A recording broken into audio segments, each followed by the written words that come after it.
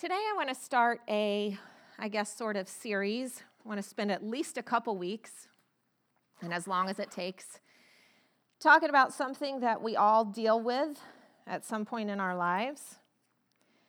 Something that's very difficult, but we absolutely have to learn what to do with this and how to overcome this when it happens to us if we ever want to go to where God wants us to go spiritually. So I want to start talking about forgiveness. Forgiveness. I know that's a journey. It's very difficult. And I want to tell you, forgiveness is possible, but it's not humanly possible. There are some things, some of you sitting here right now this morning, that are absolutely humanly impossible for you to forgive. And I want you to know there is hope. And with God, all things are possible. And the Holy Spirit, by a divine intervention, can perform a miracle of forgiveness in your heart. And so I want to take at least these 2 Sundays, today and next Sunday, and talk about forgiveness. And I want to start today by looking at what Jesus said about forgiveness. So my text this morning is Matthew 18. Matthew 18, starting in verse 21. Matthew 18:21. This is known as the parable of the unforgiving servant. And I'm reading from the New King James Version, Matthew 18:21. It says, "Then Peter came to him," that is Jesus, "and he said, 'Lord, how often shall I forgive my brother's sin against me?'" Oh, I'm sorry, I read that wrong. "How often shall my brother sin against me and I forgive him?" In other words, how many times I have to forgive this jerk in my life that keeps hurting me? Now, the Jewish law was 3 times. This is true. I don't know if you knew this. After 3 times, you're off the hook and you don't have to forgive anymore. Wouldn't that be great? Except it wouldn't be, because I'll tell you why. Because we probably have an idea of what unforgiveness does to us, right? So he comes to Jesus, he says, and he already knows this rabbi, he's a different kind of rabbi, this Jesus. He's a little radical. He's already been saying stuff that's like way to the extreme of what the religious law was. You know, he's telling you to turn the other cheek when the law said you can give an eye for an eye. You know, you can fight back. Jesus is saying, love your enemies. So Peter's already got this idea that, probably Jesus is going to say more than 3 times. So Peter's got a good guess of what it might be. So he says, well, what do you think, Jesus? Up to 7 times? And Peter thinks he's being pretty generous. Like, maybe he thinks Jesus is going to pat him on the back for being so generous. So insightful, for elevating the law. Jesus said to him, "I do not say to you up to 7 times, but up to 70 times 7. In effect, what Jesus was saying was not 490. Is that 70 times 7? I hate math. Jesus was saying, for the rest of your life, you never stop forgiving. This is a lifestyle. This is not some written code that you can cross out once you're done. See, we humans, we're so geared toward a formula. Like, just show me the formula to follow. Just show me the rules, and I'll try to follow the rules as best I can. You know?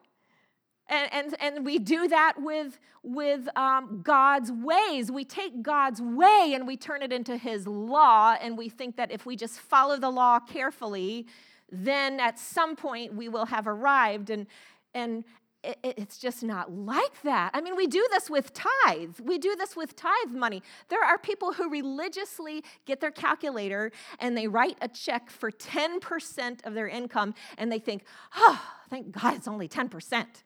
Well, what kind of spirit of generosity is that? If you read the New Testament, It's just you give out of what's in your heart. And if it's not in your heart, don't give. I mean, God loves a hilarious giver. And I never talk about this, but it fits. It fits what I'm saying. It's not about a number. It's about what is in your heart. Are you trying to just do some mathematical equation and call it good? Or do you need a heart transformation in these areas like generosity and forgiveness? So Jesus says, I tell you, you have to forgive him 70 times 7. In other words, you never stop. You keep on forgiving.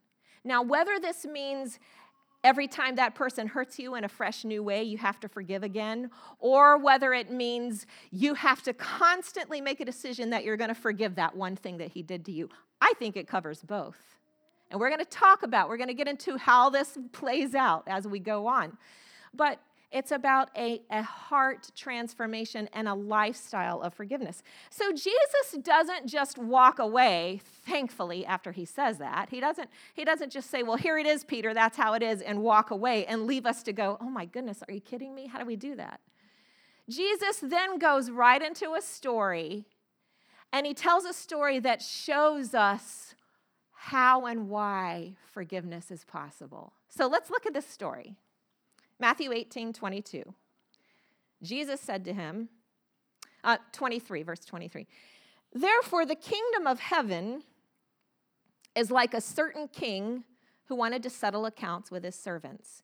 Now, when Jesus said the kingdom of heaven, in case you don't know, this is not talking about that place you go to when you die. This is talking about the invisible reality that was inaugurated when Jesus stepped onto the earth. This is this supernatural realm available for all of us to live in that is more real than what you see with your natural eyes. The kingdom of heaven. It's also known as the family of God, okay? And we know that that's the kingdom of heaven that Jesus is talking about because he's going to tell a story that involves a huge injustice. So it can't be that heaven in the sweet by and by, right?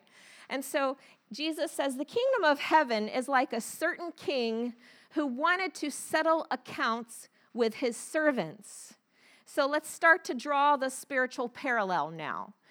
Of course, God is the king. We know that. And the king has servants. We are all subjects in his kingdom. And someday God will settle accounts. It says in Hebrews 9:27, it is appointed for men to die once, and after that, the judgment.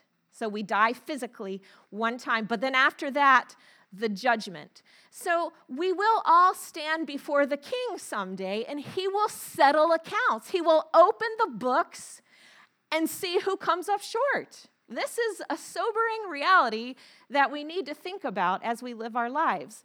And so this is what's going on in this story. It says in verse 24, when he had begun to settle accounts, one was brought to him who owed him 10,000 talents. Jesus could have used any monetary amount, but he very purposefully chose this amount, and I did the research, and what I came up with over and over and over again from all the scholars and commentators was this amounted to something in the neighborhood of $4 billion. So this servant, it was brought to the king's attention that this guy owed the king about $4 billion. And the verse 25 says, as he was not able to pay, and I circled that word as. It doesn't say he was not able to pay because, of course he was not able to pay. Who could ever pay back $4 billion? So it says, as he was not able to pay, in other words, obviously. And Jesus Jesus is making a point that it would have been impossible for this man to ever pay back the king. As he was not able to pay, his master commanded that he be sold. So he's already a servant. So now since he can't pay, the king is going to command that he be sold as a slave to try to recoup some of the money, that he be sold with his wife and children and all that he had, and that payment be made. At least some kind of payment. The servant, therefore, in verse 26, fell down before him, saying, Master, have patience with me, and I will pay you all.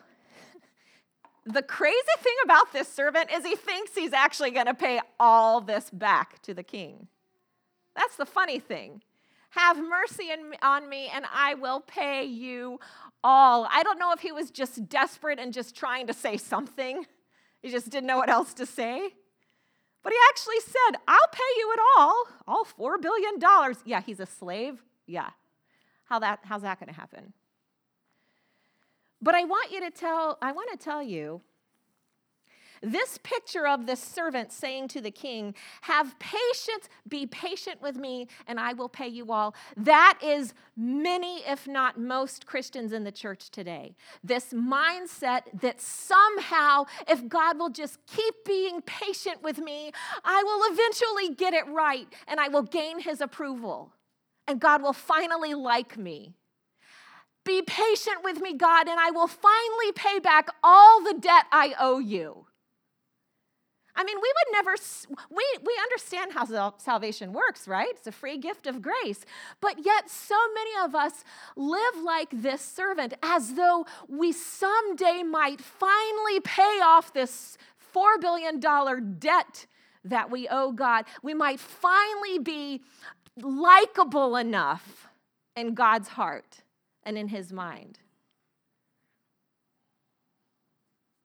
This is the Christian with a guilt mindset. Have patience with me, and I will pay you all. So we go through life condemned and beaten down by guilt, believing that eventually we might pay off all our debt to God and be back in his good favor. I lived this way as a Christian for many, many years. I know what that feels like. I know what kind of bondage that is. God, please be patient with me. Someday I'll get you to like me. I know you saved me. I know you forgave me of my sins on the cross. I know my past is taken care of, but me right now, I'll just really be patient with me, God. And I'll finally eventually pay off all this indebtedness to you that I feel in my spirit every single day. I come up short, but be patient. Be patient, God, and I'll pay all. But it says in verse 27, the master of that servant was moved with compassion and released him and forgave him the debt. See, some people are in another category. They're not the guilt-ridden ones. They're the okay ones. Like, I'm okay. I mean, to a lot of people, especially outside the church, this idea that we are indebted to God, that we have this sin debt that needs to be paid, that sin has separated us from God, this idea that we need God's forgiveness is an affront to the human mind. It's offensive to a lot of people, especially really good people. It's offensive, this idea that that humans are born with this sin debt. And we need to understand this is serious, the human condition, as we call it. This is serious. Someone called it treason against the king, our sin debt as humanity. It's like, have you ever seen a newborn baby and they're born, and how is a newborn baby's fists? They're always in a fist. It's like we're just born that way. Talk about being born that way. This is how we're born. It's like we're born with a fist in God's face. I'm going to do life my way because I'm just going to get myself together, and I can do this. I got this. Without you, God, thank you very much. I don't need your help. We're born with that, and it shows in the delivery room. Like, that's the first thing you see. It's treason. You know what treason is? Treason can include the murder of the one you're supposed to be in obedience to. It's outright rebellion against your authority and the one you owe your very life and allegiance to. So sin is treason against the king. It's this conscious decision that I do not need God's as my authority. I can be my own savior. So that is our sin debt. But I want you to, and so this story really is kind of hard. It can be really hard to wrap your mind around if you do not understand your sin debt, your indebtedness to God. If you do not understand your innate, inherent, rebellious nature that you were born with, if you don't really see that clearly, it's really hard to wrap your mind around this story. So let me see if I can help you a little bit, because if you notice in verse 27, the king did two things. He released him and forgave him the debt. See, the king could have just said, well, all right, look, servant, here's the deal. I'll forgive you the debt. You don't have to pay me back, but I'm going to keep you in this prison. I'm going to keep you as a slave locked up for the rest of your life as a way of paying back the debt. Or he could have released him and let him go and said, somehow you got to figure out a way to pay me back. But he released him and he forgave the debt. I'm going to tell you a story. And only if you really know me well will you believe that this story happened to me. I got a speeding ticket way back during the time when Dave was, when we were quite penniless, when Dave was without work. I got this speeding ticket on Clemens Center. It was $200. We didn't have 2 dimes to rub together. I thought, what am I going to do? We don't have $2 laying around. So I decided did I say $2? Thank you, 200. I decided if we don't have the money to pay off this debt, maybe they'll let me go to jail. So I went to court. I went to the city court, and I stood before the judge, and I said, Your Honor, I don't have the money to pay this speeding ticket because my husband is out of work, but may I please go to jail for a few days instead? He looked at me like I had 3 heads. I don't know. I'm a writer. I figured if nothing else, it's fodder for writing. I'll write a blog post about it. That might go viral. I just spent 3 days in the city jail instead of paying off a speeding ticket. I thought it was a really good idea. It'd be a really good education. Find out what really goes on in the jail system. I was totally ready to do it. This attorney's sitting in there. He says, Your Honor, can I speak with this woman outside in the hall, please? Sure. He takes me outside. He says, look, you really don't want to do this. This will never go off your record. This is not cool. I do really advise you not to do this. I said, oh, man, okay. So, the case was closed, and a dear friend who found out what was going on paid for my speeding ticket. The funny thing is, I find out later that there was a class field trip from the high school in the courtroom that day. They go to their teacher the next day who hadn't been there with them. They say, you'll never believe what happened. This crazy lady was in the courtroom trying to go to jail instead of pay for a ticket. He happened to be a friend of mine. He said, oh, that's Faith. She's a writer. She was just looking for a good story. He covered for me because he kind of actually knew what was going on. So anyway, but what happened? I had to pay the debt. I still had to pay the debt, but I was released from captivity. This king releases his servant from captivity, and he forgives him the debt. See, I think why we have such a hard time forgiving is you and I don't actually fully understand what this king has done for us. We just look at salvation and the cross as that's like part of the package, and we think, yeah, Jesus forgave me of my sins, and that's great, but your sin against me, that's something so different. Like, we don't even begin to understand what we have been set free from and the life of freedom Jesus bought for us on the cross. We don't understand that we have been released from a lifetime of bondage. There's a scripture in Hebrews 2:15. It talks about how Jesus' death on the cross freed those who all their life were subject to bondage. He freed those who all their life were subject to bondage.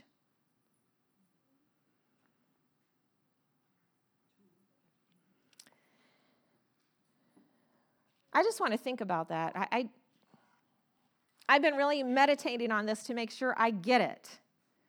I've been thinking about people in my life that I've had a hard time forgiving. It took me years to forgive. And I thought, wow, this is because I have no clue what God has made available to me when he set me free, when he let me go free. It wasn't just about forgiving me of my sin and erasing and canceling that sin debt. It was about giving me the opportunity and availability of living a life. It is possible to live a life completely free from every single effect of sin, every single insecurity, every single anxiety, every single fear, every single lie from Satan. We don't even know the depths of it's not just about what God has set you free from. It's what he has set you free to. That's what we don't understand. I think if I really, totally got what I have been released to be, that freedom, if I really understood it, would be so overwhelming to me that forgiveness would not even, I really believe if I got this, forgiveness would not be an issue. Because when I finally understand, if you want to know what's available to you spiritually, start to read Ephesians. Start in chapter 1. For that matter, read the epistles, Paul's letters to the church. Over and over, he's saying things like, I pray that your spiritual eyes would be enlightened so that you may know what is the hope of your calling, so that you may know what are the riches of the glory of your inheritance, your spiritual inheritance. I pray that you may know the power available to you. I pray that you would be filled with all the Spirit of God. We don't know what's available to us. And so it's like, it's as though we think we're still sitting in the jail and we want company. You know? Like we just have no idea what we have been released to as far as this life God has that God has made available for us to live. So what happens? Verse 28. So the servant is released and forgiven. Those two things. He is set free and his debt has been forgiven. So what does he do? Verse 28. That servant went out and found one of his fellow servants who owed him 100 denarii, roughly about $4,000. Now, I've read this parable lots of times, and I used to think that he goes out, he finds a fellow servant who owes him probably $6.41. You know, and you read the story and you think, oh my goodness, how terrible that he couldn't forgive that. You know, this was a big deal. $4,000 you owe somebody, and you're a servant? You can't afford that. And I think, again, Jesus strategically picks this amount to remind us that, yes, forgiveness is hard, and sometimes people are indebted to us in big ways, huge ways. This is a significant amount that this servant owes his fellow servant. So he goes out. He finds one of his fellow servants, verse 28, who owes him 100 denarii, and he laid hands on him and took him by the throat, saying, pay me what you owe. And isn't it so true? We just have this need to be paid. Yes, I'll forgive, but they got to pay first. Even if just in the way of an apology, we want to be paid. We somehow want that person who owes us, who did something, who hurt us, who's indebted to us. We just have this need originating from a sin nature that says, pay me.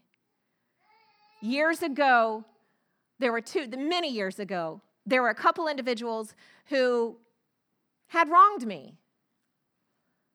And for the longest time, I don't know, months, maybe a year, I would entertain this need to pay back by fantasizing of having them. I would lie in bed at night and I would picture them. I'm very creative in my imaginations. I would picture them in a tropical jungle setting, locked up in a cage made of bamboo. I'm serious. Like, this is sick. But I would lie there, and in this fantasy, I would put them in this cage, and I would take the key, and I would lock it, and I would walk away. I would do that every night. Every night I was back in the jungle, back in this structure, this bamboo cage, and I'd have these individuals, and I'd lock them, and I would just nourish myself with the satisfaction of walking away, of imprisoning them. But who was in prison? I was in prison. Can you see that? They didn't know. They were living their life. They were free.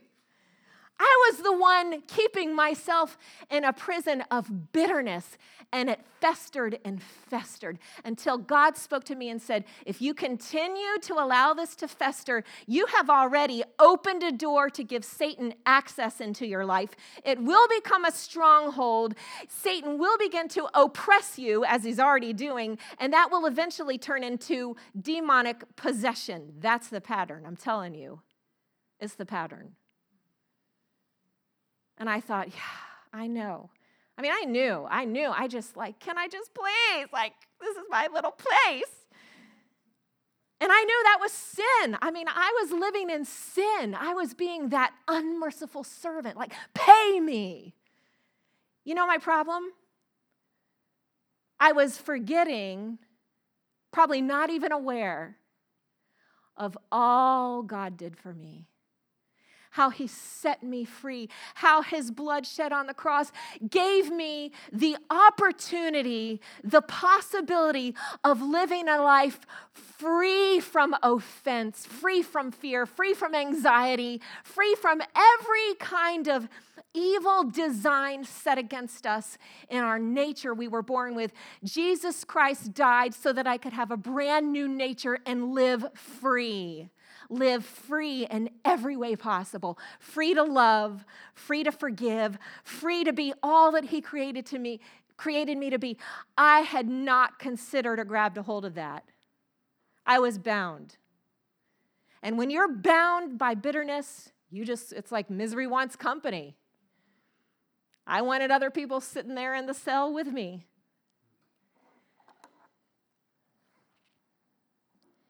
So he says, pay me what you owe in verse 29. So his fellow servant fell down at his feet and begged him, saying, oh, this sounds familiar. Have patience with me, and I will pay you all. Maybe he would, maybe he wouldn't. We don't know. This is kind of like a sort of apology. You ever gotten one of those? A sort of apology, like a fake apology. I'm sorry, but I might pay you back. Maybe not. We don't know. We have no idea what was in this guy's intention when he said that. He just knew that he wanted to get out of the situation. Have mercy on me, and I will pay you all. Verse 30, this original servant who'd been released from a lifetime of captivity with his family, forgiven a debt of the equivalent of $4 billion, what does he say to his fellow servant who owes him $4,000? When he would not, verse 30, but went and threw him into prison till he should pay the debt. And that is exactly what you and I do when we do not forgive. Never mind the debt that Christ forgave me. My massive sin debt that I cannot begin to comprehend can never, ever begin to hope to pay back. Never mind that Jesus Christ has released me to be the freest a human could possibly be. He has made that available to me. Never mind all that. I want you to pay for this tiny little debt you owe me. Because in reality, what we're saying is Jesus' grace is enough for me, but it's not enough for you. Jesus died for me. His blood on Calvary covers my sin, but not yours. And I want you to pay. That's what the servant is saying. So verse 31, when his fellow servants saw what had been done, they were very grieved. Notice they didn't blame the king. They didn't go to the king and say, come on, I know he's being a jerk, but he's not being fair, but, let him go. No, the king was right. The king had extended mercy. That mercy was not extended. It was not paid forward. Now the king is exercising justice because God is a God of justice and mercy. And he offers you and I mercy time and time again. And he expects us to extend that mercy to others. Be merciful to others. The merciful shall inherit the earth. But when we don't, then there's judgment. Then we face the God of justice. So now this king, now he's a just king. And he's operating as a just king. When his fellow servants saw what had been done, they were very grieved. And they came and told their master all that had been done. Then his master, after he had called him, said to him, "You wicked servant." Remember, this is a parable, okay? This is an earthly king, so not every single part of it will reflect the nature of God and the way he would speak. But in this story, this king says, "You wicked servant, I forgave you all that debt." Notice why? Because you begged me. Not because you deserved it, but because you asked. And isn't that all we need to do in order to have our sin debt forgiven? We just ask. We just ask. "Father, have patience with me and I will pay you all." The cross says, you don't owe me a dime. It's on him. It's on my son. Jesus absorbed our sin debt into himself on the cross. He paid a debt I did not owe. I owed a debt I could not pay. "I forgave you all that debt because you begged me." Verse 33, "Should you not also have had compassion on your fellow servant, just as I had pity on you?" Again, we don't understand the way that God has had pity on us. We don't even begin to get it. We don't get it. We don't understand. We do not understand the depth of God's mercy and grace that he has lavished on us. If we really got that, forgiveness would be easier, and we'd be able to do it, but with his help, only with the help of the Holy Spirit. His master was angry, verse 34, and he delivered him to the torturers until he should pay all that was due him. Now he's back to square one. Now he's back in debt with the king. You want to know why? Show me someone who has a hard time forgiving, who is easily offended, and I will show you someone who in their heart of hearts has this mindset of indebtedness to God. God must be so disappointed in me, therefore I am disappointed in everybody who disappoints me. God must be so easily offended by me, therefore I am easily offended by anything. You look at me cross-eyed, I'm going to be offended. Because in my heart of heart, I really don't understand God's grace toward me. I don't understand what he set me free from. Therefore, I will not let you go free. So he's back to square one and he's tortured. And unforgiveness is a torturer. It has its own built-in punishment. You imprison yourself thinking you're locking someone up in a prison of punishment. Verse 35 says, "So my heavenly Father also will do to you if each of you from his heart does not forgive his brother his trespasses, his offenses." As we close, I'm going to have Nathan get the lights, dim the lights, and I'm going to ask Jeff to come and start playing. in a sense, I feel unqualified to preach this sermon because I'm standing here and I know the things I've had to forgive in my life, and they are nothing compared to the things some of you have had to forgive and are trying to forgive. All I can do is point to the Word of God and point to a God who is great enough. He is great enough to perform the miracle of forgiveness in your heart. But you've got to want to forgive. Can you start there? Can you start there? I mean, I've had to go to God and say, God, I don't want to forgive this person. I want them to pay. And God, I'm sorry. See, the very first thing we need to do is repent for our unforgiveness. God, I'm sorry that I have not been willing to forgive. I'm sorry that I have nursed this grudge like a pet in a cage, fed it every day like a python that grows until it turns on me and strangles the life out of me. God, I'm sorry. I'm sorry for my unforgiveness. God, I repent. And Lord, I don't feel even that I want to forgive, but would you help me want to forgive? See, that's where we might need to start. Father God, would you help me want to forgive? Would you put the desire in my heart to want to start praying for forgiveness?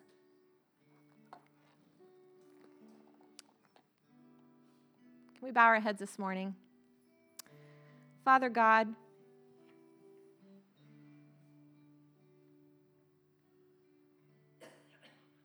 would you begin to show us the amazing work that you accomplished on the cross when you canceled our debt?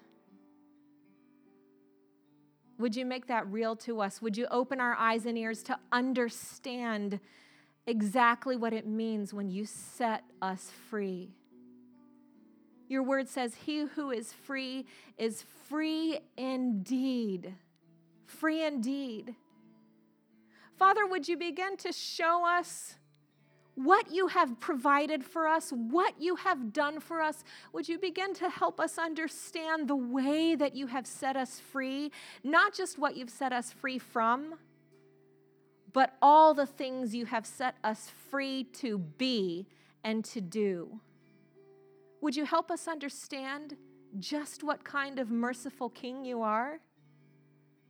So that we would be so free, so in love with you, so overwhelmed by your grace and your goodness and your compassion to us, that we would start to have a germ of a desire in our heart to forgive.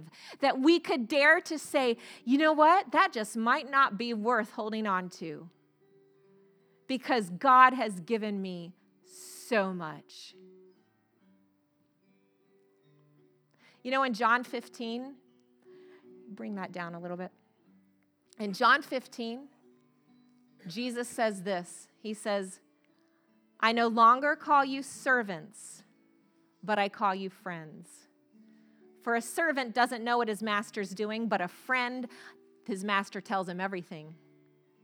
You notice these are servants this story is about?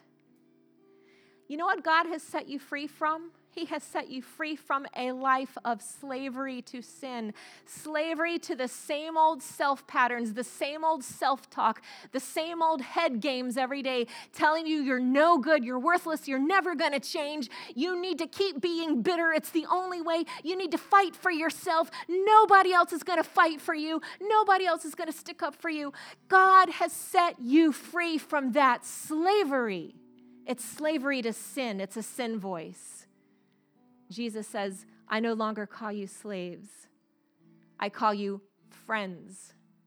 I call you friends. So as Jesus' friend, I want to begin a journey with you starting today, that you and I could take Jesus' hand and say, thank you, friend.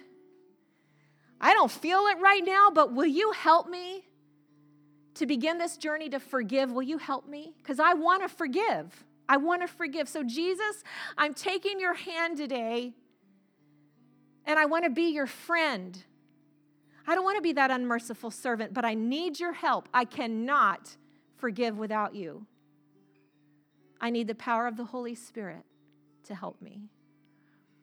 With heads still bowed, if you realize today, wow, I don't even I don't even know this king, like this Jesus. I've heard about him, but I didn't realize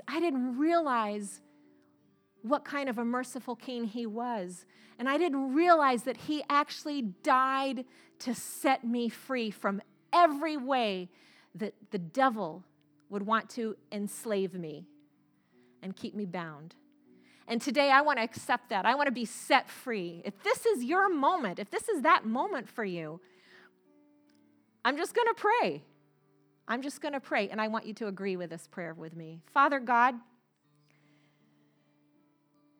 I realize that, yes, I've been in a sort of captivity all my life. I've been enslaved to what my parents said about me, to what somebody did to me. I've been enslaved, and my captivity has caused me to be bitter. And I've been eaten up with unforgiveness. And I confess that I've wanted someone to pay. But Jesus, you paid the debts, the sin debt of humanity. Your blood covers that. And justice will be served someday, and that's not my problem. You are the just judge, but I want to please you. I want to obey you. I want to live in obedience to you by forgiveness. So I ask you, first of all, Jesus, save me. I confess you're my Savior. I confess to a belief that you died for me. I believe you rose from the dead, and I say yes to you today. And I take your hand no longer as a slave, but as a friend. And I'm asking you, Jesus, to walk with me through this journey of forgiveness. I cannot do this without you. So I take your hand today, and I say, thank you, Jesus, for helping me to choose mercy like you did and like you do for me every single day. In the name of Jesus, I pray. Amen. Amen. Next week, the Lord willing, I'm going to talk about the 4 costs of forgiveness. So we're going to keep getting into this and see what this looks like when we walk out this journey of forgiveness. Amen. Father, thank you.